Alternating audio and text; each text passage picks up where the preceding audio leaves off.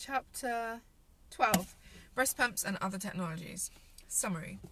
Just as a healthcare professional must base recommendations for use of breast pumps on various factors, the same holds true for the temporary use of other breastfeeding technologies. Too often a breastfeeding mother may see a device advertised as an aid to breastfeeding and assume that she needs to use it. If she then attempts to do so without thoroughly understanding its risks and benefits, actual and presumed, she could unwittingly interfere with the lactation course and the baby's ability to breastfeed. This is particularly true if the mother obtains the device from a person or institution that lacks a specialist in lactation management.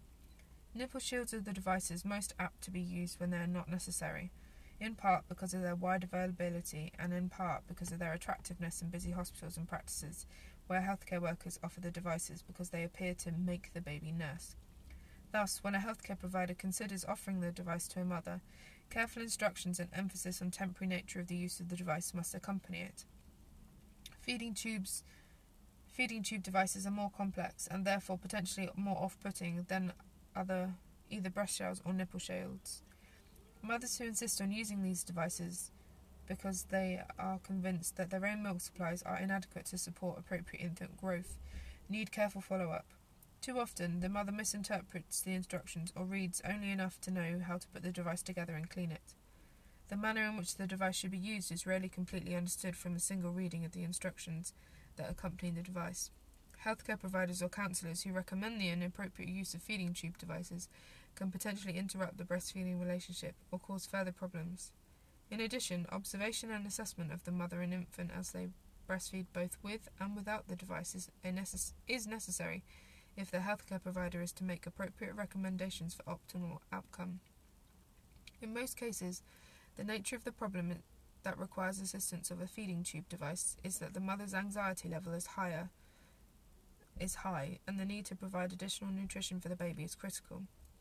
The lactation consultant, nurse or other healthcare worker can expect that working with such a mother and baby will be time-consuming and will require many more hours of follow-up time than is the case for other situations.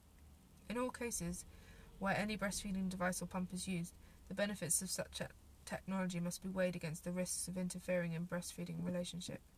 Anticipating the emotional response of mothers to devices and discussing them in a straightforward manner will assist the healthcare provider in determining whether and when to suggest a particular technology, as well as how to help the mother stop using it when it is no longer necessary. As with all other care, the use of breastfeeding device of any kind must first be found to do no harm. Key concepts.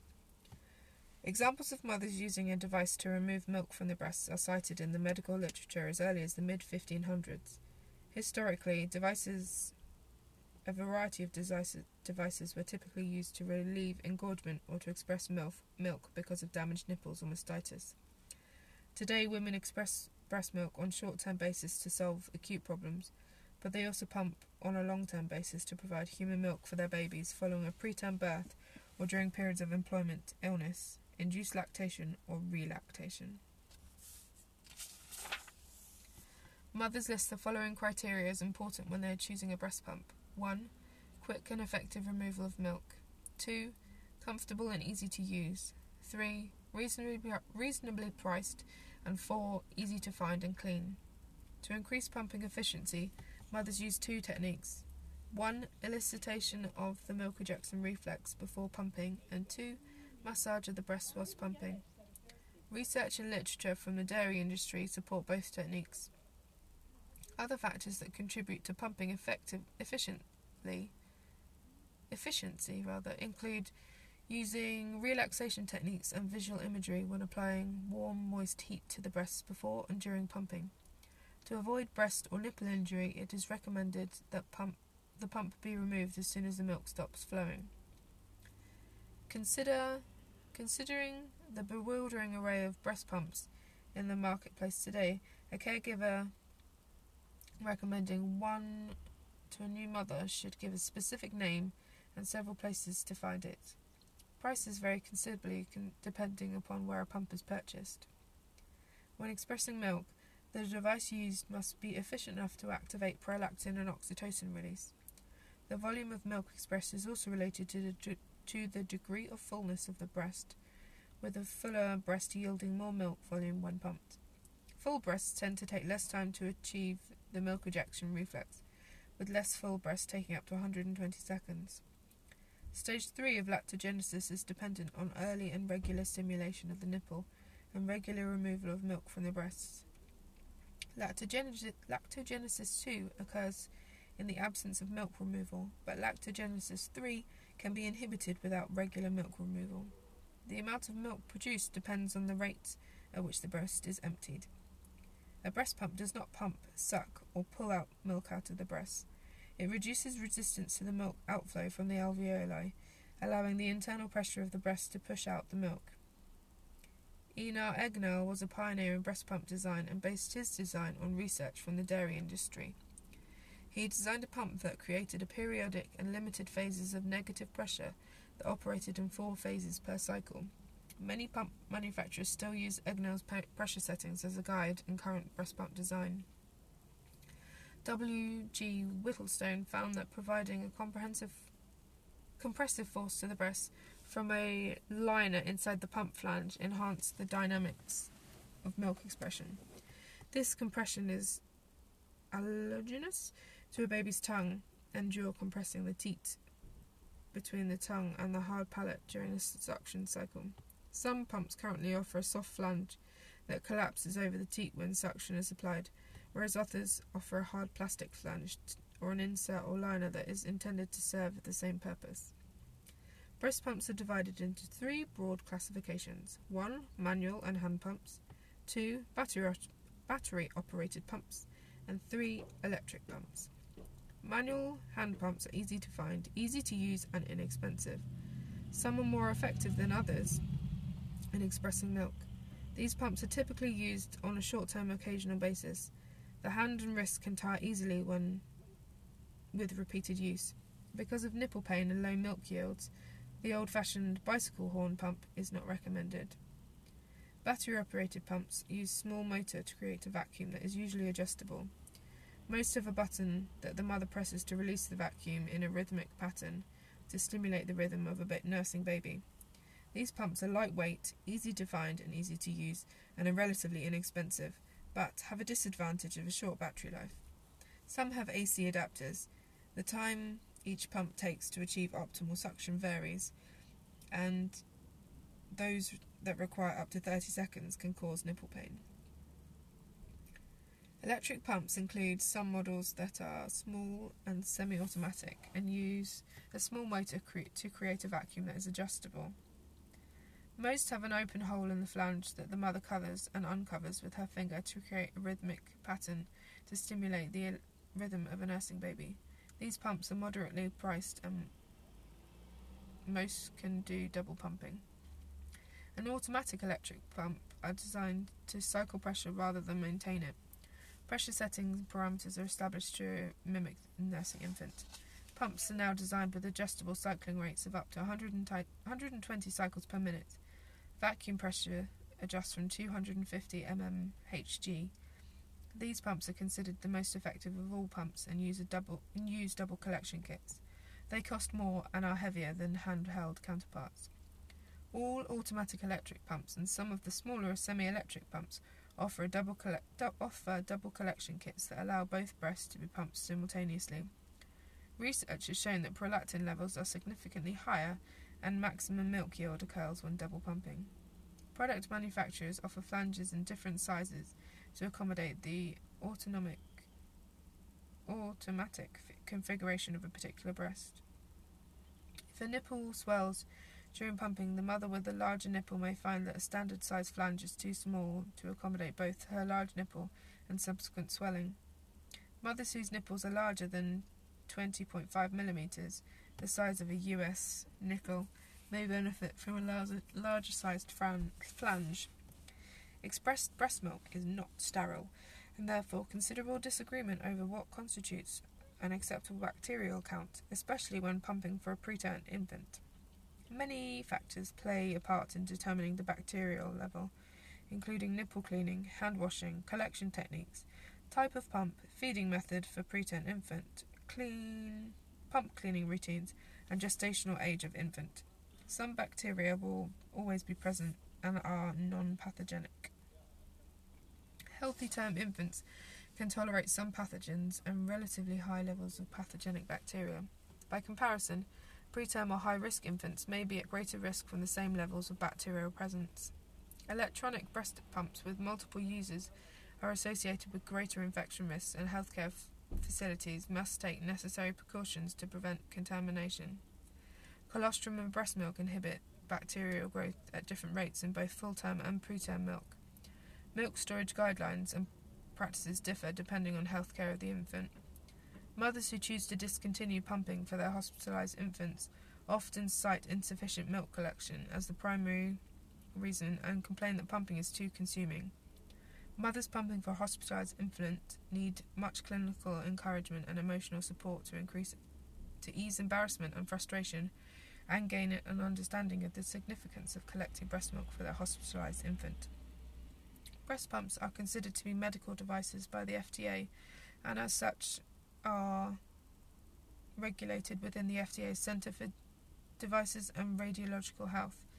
This government agency maintains a medical product reporting program to report problems with breast pumps and as encountered by consumers and clinicians. The issue of mothers selling and buying used breast pumps remains pertinent. The FDA advises that certain risks are presented by breast pumps that are reused by different mothers if the devices are not properly cleaned and sterilised. It is not recommended that a pump is labelled as a single-user pump to be reused or resold. Common pumping problems include sore nipples, low milk yield, erratic or delayed milk ejection reflex, dwindling milk supply over a long-term course of pumping. An erratic or delayed milk ejection reflex can have an overwhelming impact on effective milk expression. A mother's negative feelings about pumping, such as embarrassment, tension, fear of failure, pain, fatigue and anxiety, can inhibit the neurochemical pathways required for milk ejection. When a clinician knows a mother's feelings and attitudes about pumping, guidelines can be individually created for her specific situation. Early nipple shields generated poor outcomes. The thickness of material created a barrier that prevented the mother from feeling her baby at the breast and inhibited milk transfer. Nipple shields fell into disfavour when the ramifications of their use were recognised as destructive to the course of lactation and risky to the health of the baby. More beneficial outcomes are associated with the use of ultra-thin silicone nipple shields. The use of all other types of nipple shields, including latex, is not recommended. Critical assessment and continuous follow-up by a skilled lactation consultant is essential when these devices are employed. Babies who otherwise may have been unable to breastfeed have benefited from the judicious use of this tool. Nipple shields can therapeutically support oral stimulation not provided by the mother's nipples, create a nipple shape in the infant's mouth, and allow extraction of milk by expression with minimal suction. With negative pressure inside the shield keeping the milk available, the shield may compensate for a weak infant suck, present a stable nipple shape that is retained during pauses in sucking bursts, and maintain the nipple in a protruded position and impact the rate of milk transfer. The disadvantages of nipple shields include their use as a substitute for skilled care or quick fix. The use of these devices may lead to insufficient milk volume, inadequate weight gain and weaning, and a nipple shield addiction, after which the baby will not feed without a shield in place. They may also predispose the nipple to damage when the baby is put to the breast without the shield, as he may chew rather than suckle. The proper side of the nipple shield may be used.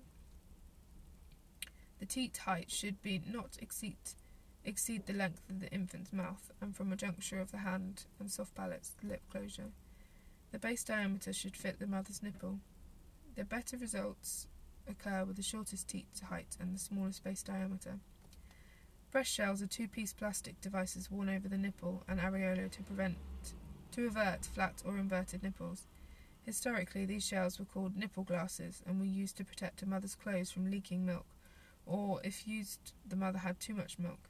Milk collected in the shells must be discarded due to potential bacterial growth.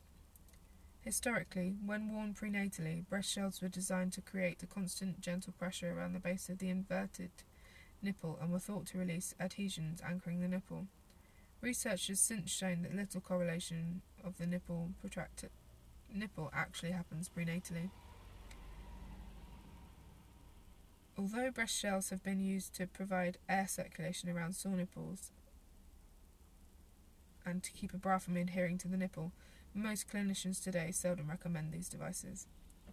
Designed to supplement feedings at the breast, feeding tube devices may enable many mothers and babies to breastfeed when they would otherwise have had to use an alternative feeding method without the baby at the breast.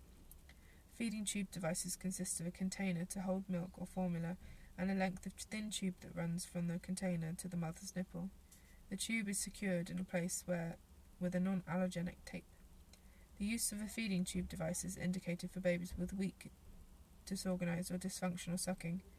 A partial list of candidates for such feeding includes those babies who are preterm, hypertonic, hypotonic, babies who have Down syndrome, cardiac problems, nipple preference, neurological impairment, or cleft lip or palate.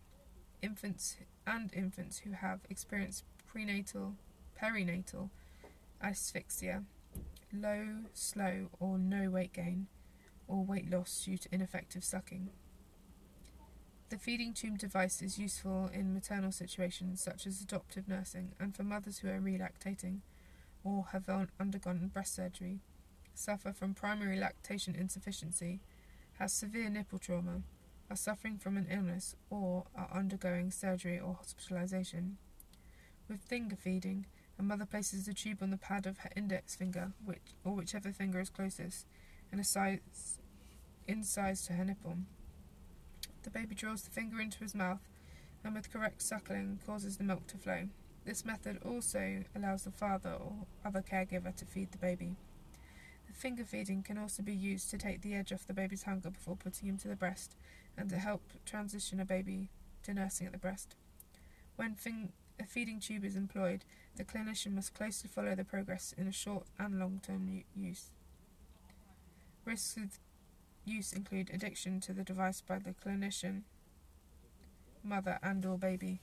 The mother and or baby should be weaned from the device as quickly as is appropriate. Healthcare professionals must judiciously use devices and other technologies that are designed to aid in breastfeeding. As with all care, the use of breastfeeding device of any kind must be found to do no harm. Thereafter, its benefits must outweigh the risks it represents for the breastfeeding relationship to be truly supported.